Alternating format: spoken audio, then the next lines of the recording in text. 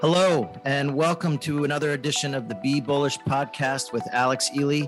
I am CIO of the U.S. Growth Equity Team here at Macquarie, here to give you our views on the news of the day, what matters and what doesn't, and what we're seeing in terms of equities and long-term investment out there in the marketplace. Really, we want to answer the questions that people have for us in respect to outlook. Okay, right now on a year-to-date basis, one of the biggest things that we get asked about is how value is doing versus growth. It's been a huge divergence. After value underperformed last year and for the last 3 years, 5 years, 10 years, and so forth on an annualized basis, value outperformed dramatically this year as the reopening came into play. In essence, last year, we experienced the digitalization of many different industries out of necessity. You use e-commerce instead of going shopping. You use virtual healthcare instead of going to the doctor. You use mobile financial services instead of going to the bank. All of those things work towards growth industries, whether they be technology or healthcare or certain parts of the consumer landscape or what have you. Once a vaccine was, in essence, approved in mid-November, we saw value stocks come into action.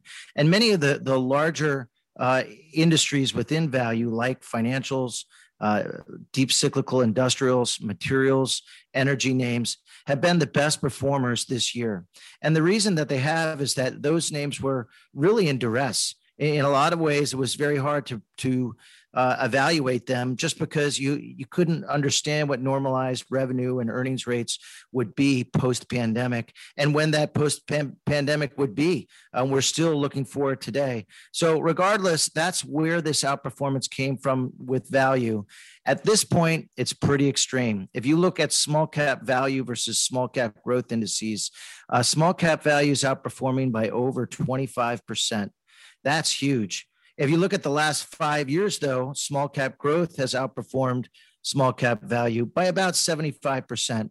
So that goes to show how over a longer period of time, growth has outperformed. And one of the reasons that we favor it altogether as we go into the second half.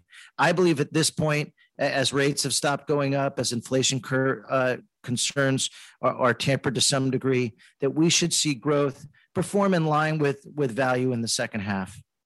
Okay, the next topic is the meme stocks. My goodness, this is nuts what's been going on here. And please, I don't want to be a naysayer. I don't want to be the old guy on TV saying that this is preposterous or anything like that. I don't begrudge the fact that we're seeing these meme stocks do well. First off, what are meme stocks? Meme stocks are companies that have huge amounts of trading volume that have been induced by active social media, where lots of people get together, most likely on the retail side, and pump certain names, and in essence, to get them to move dramatically. We look at this as gambling. You could do it if you want to. If you want to traffic in those names, go ahead. But if you look at the longer term prospects of these companies, it's really not reflective of the prices that people are paying today. In some cases, these companies are trading at 10 times all-time valuation levels, so very much higher, while their business models are still the same. Still the same. That means nothing's changed.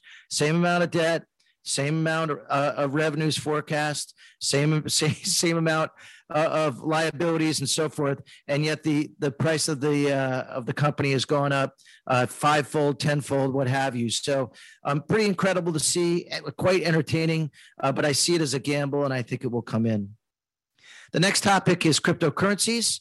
And we've talked about it, and it's been coming true. Bitcoin went down as much as 50% off of highs on the specific concerns that we highlighted here on this podcast, where we worried that countries wouldn't let the sovereignty of their currencies get away. And then eventually, as cryptocurrencies became bigger and bigger, that they would step in to regulate. We saw it again over the last 2 weeks. Weibo, the Chinese media conglomerate, has shut down many crypto sites on their platform. We saw the head of the IRS come out and say that the tax consequences of crypto trading could be looked at in more depth, and it's hit those currencies dramatically. As I mentioned, Bitcoin down 50%, and many of the companies that are involved with cryptocurrencies down significantly off of this as well. I don't think this is a investment class that goes away.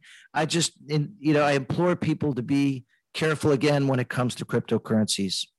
Okay, on policy, we're really seeing policies fall apart. None of these have been formally introduced, but in essence, they were floated in the media and then withdrawn. So people were asking me about what was going to happen with Biden's corporate tax rates at 28% a month ago. I told people not to worry. And sure enough, he then floated at them to be at 25%. Now he's floating them to go off at 21%, which is barely higher than where we are already. So that effort has sort of gone away. And even on the infrastructure bill, same thing, introduced at 2.1 trillion, floated out again at 1.7, hasn't been able to get a bipartisan deal. And again, not getting anything done didn't matter in the first place. I think the markets generally like this. A lot of money has already been spent, first off. Second off, you could see rates come down a little bit as this happens. So that's generally perceived as good for the overall market. And in general, people don't like, or not people, but investors don't enjoy major changes when it comes to policy. That diminishes visibility. That makes it harder to understand where the future is, and thus harder to give a larger valuation. So regardless, that's the changes on taxes and infrastructure. Rates, as I just mentioned, have come back down to 1.5%. This was something that everyone was worried about when they were up at 1.7%, coming off of the 57 basis point level that they were at last September. It was perceived as a huge move. Now they've come off with some significance. People aren't talking about it again. And just there, look at all the news that I went through: rotation, meme stocks, crypto, taxes, infrastructure, rates. None of it really matters for long-term investment. For long-term investment, you want to have a definitive view of where the world is going and get in front of that by owning what we believe are the best companies that are positioned in respect to leadership and market cap gains, or best product, best service over the long run. Okay, on to the real news. It's the economy reopening, and it all has to do with the end of the pandemic, which is levered towards vaccinations. Vaccinations are going well. We've seen them introduced for people 12 to 17 years old. Pfizer has now started to test kids between the age of 5 and 12 with the vaccine. They use a lower dose. Typically with vaccines, children need less antigens to develop an immune response. This has never been tested with RNA vaccines like the one that Pfizer has developed, but the thinking is that will hold true here as well. So hopefully we'll have a safe vaccine for children in the near future. Meanwhile, outside of that, the rates of deaths and cases and hospitalizations are down 70, 80, 90% across the country and falling quickly. We're starting to see the markets reopen. Interestingly, you can't just turn on a switch when it comes to some of these industries. It's tough to reopen some of these businesses. Just think, if you're running a cruise line, you have to hire people, you have to schedule things, you have to do lots of training and cleaning, and what are you going to do about vaccination cards and so forth? You certainly don't want to have an outbreak on a cruise ship, bringing bad PR and pushing out reopenings further. So it's just clunky. We've also seen this in terms of rehiring. Lots of businesses having trouble rehiring workers, particularly on the lower end. That's caused an increase in wages for minimum wage workers, which I think is a good thing for the long run. It's also introduced more benefits being offered for these people. In general, we should see the labor markets open up more and more throughout the summer. And then I'm really looking at Labor Day as a big point in time. At that point in time, the extra unemployment benefits that people are receiving nationwide end. So that's one impetus that would make people want to go back to work. The second part is kids will be going back to school. Hopefully all of our schools will be open. And if that's the case, that takes care of childcare concerns. And then finally, for those that are still reticent about the disease, hopefully we'll see that the pandemic numbers come down more and more and more, and those people will be able to gain comfort with where the world is headed. So as we enter that reopening, I think we enter a positive fundamental feedback loop. I think the companies that can grow, that are going to be able to do well, not just this year, but into 2022 and 2023, that have underperformed significantly this year, are in a good spot. So we're very supportive of long-term thinking. We're very supportive of growth names in the market. Of course, we're talking our own tune here, but we really do believe that this is where wealth is created in the economy. And I'll say it again, look at the largest companies in the United States: Apple, Amazon, Google, Facebook, Johnson & Johnson, Tesla, Coca-Cola, all leaders of long-term disruptions that occurred out there. And that's the way we believe you should be investing in order to create value and create wealth over the long run. Okay, that's it for the podcast. If you do have questions, you can email them in to mampodcasts.com. That's MAM podcasts.com. Thank you and have a great day. This recording is intended for financial professionals and institutional investors only. This is not intended for use with the general public. The views expressed in this podcast represent those of the speaker and are subject to change. Nothing presented should be construed as a recommendation to purchase or sell any security or follow any investment technique or strategy, and does not constitute advice, an advertisement, an invitation, a confirmation, an offer, or a solicitation to engage in any investment activity, or an offer of any banking or financial service. Throughout this presentation, various securities and companies are referenced. Examples given are for illustrative purposes only and were not chosen based on performance. This is not a recommendation to buy or sell any security. Investing involves risk, including the possible loss of principal.